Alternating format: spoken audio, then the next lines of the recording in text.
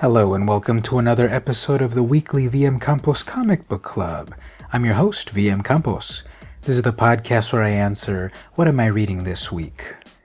This week I've got Crazyman, Volume 2, Number 1 from Continuity Comics. The indicia states, Crazyman, trademarked, Number 1, May 1993, published by Continuity Publishing Inc., Neil Adams publisher. So there are several interesting things besides the story of this book. The actual plot is pretty dumb, which I'll go over later, but the ancillary things floating around regarding this book are, I think, much more fascinating. The first thing is, you've probably never heard of Crazyman, and you've probably never heard of Continuity Comics, but you've probably heard of Neil Adams. Continuity Comics was the independent publisher active from 1984 to 1994, spearheaded by Neil Adams. Several characters were created in this company that you haven't heard of, that have gone into the mists of time: Cyber Rad, Samaree, Ms. Mystic, Crazyman. What's also interesting in this particular issue is that the edges are not square. The profile of the titular character, Crazyman, is used as a guide to cut out the edges of the book. So imagine a perfectly square-edged comic, the staples on the left, the open pages on the right. Well, Crazyman, number 1 from volume 2, is cut out, and it follows the contours of the character's nose and lips and the fingers holding his face. It's really very interesting looking. It's basically the reason why I have this book, simply because of the gimmick covers. And if you've heard previous episodes, you know that I'm a sucker for gimmick covers, even though they were not good for the industry. But I grew up with them and I have a soft spot for them. Continuity did do a variety of gimmick covers.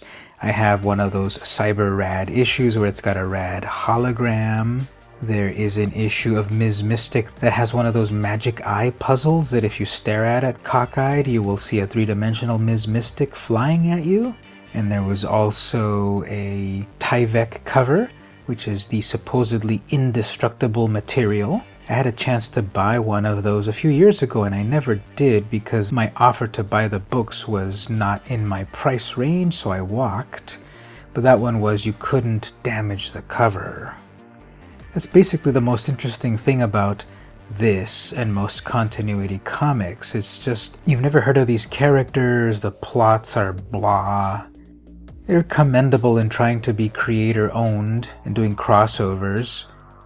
But this story, probably because I'm jumping into volume 2, I have no idea what's going on. But still, the plot is basically, if you know about the Prisoner TV show, the classic British TV show, the main character, Crazyman, is trying to get on an island very similar to The Prisoner, where he will break apart the secret society in there or something. The whole book is wasted in trying to get him onto the island, and I don't know, nothing really happens from there. Doing a little bit of research, there were 3 issues in volume 1 and 4 issues in volume 2. The final issues went into the Rise of Magic crossover, and Continuity did a lot of crossovers. Well, 2 big crossovers over all their titles in the early 90s. So there was Death Watch 2000 and Rise of Magic. Art-wise, there's some good splash pages, great art anatomy-wise. There's some good shadows on the characters, posing and realism.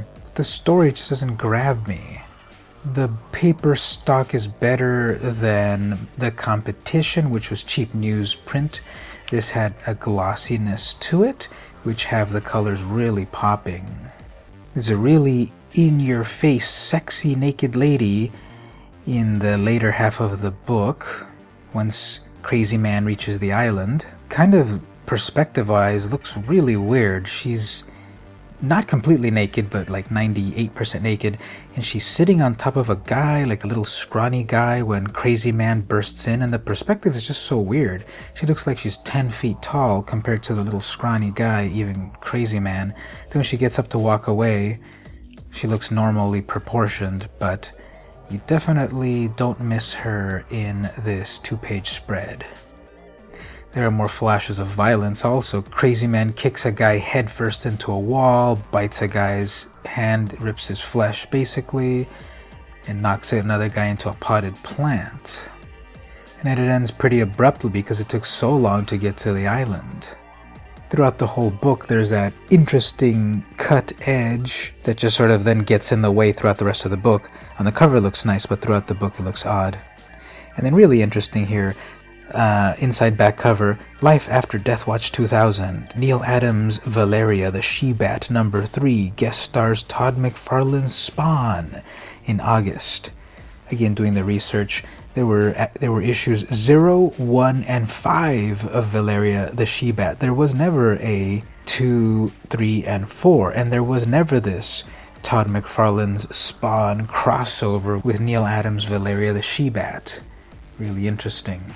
And then the company collapsed in 1994 amid legal battles and mounting costs.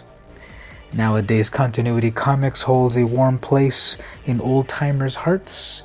This was a little bit before my time, or I just never noticed it, but I like to pick up odds and ends of comics here and there, and while I don't regret buying this book, the plot was just nowhere.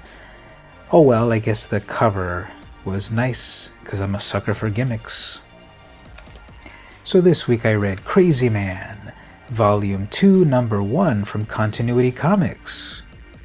This has been the weekly VM Campos Comic Book Club. See you next week.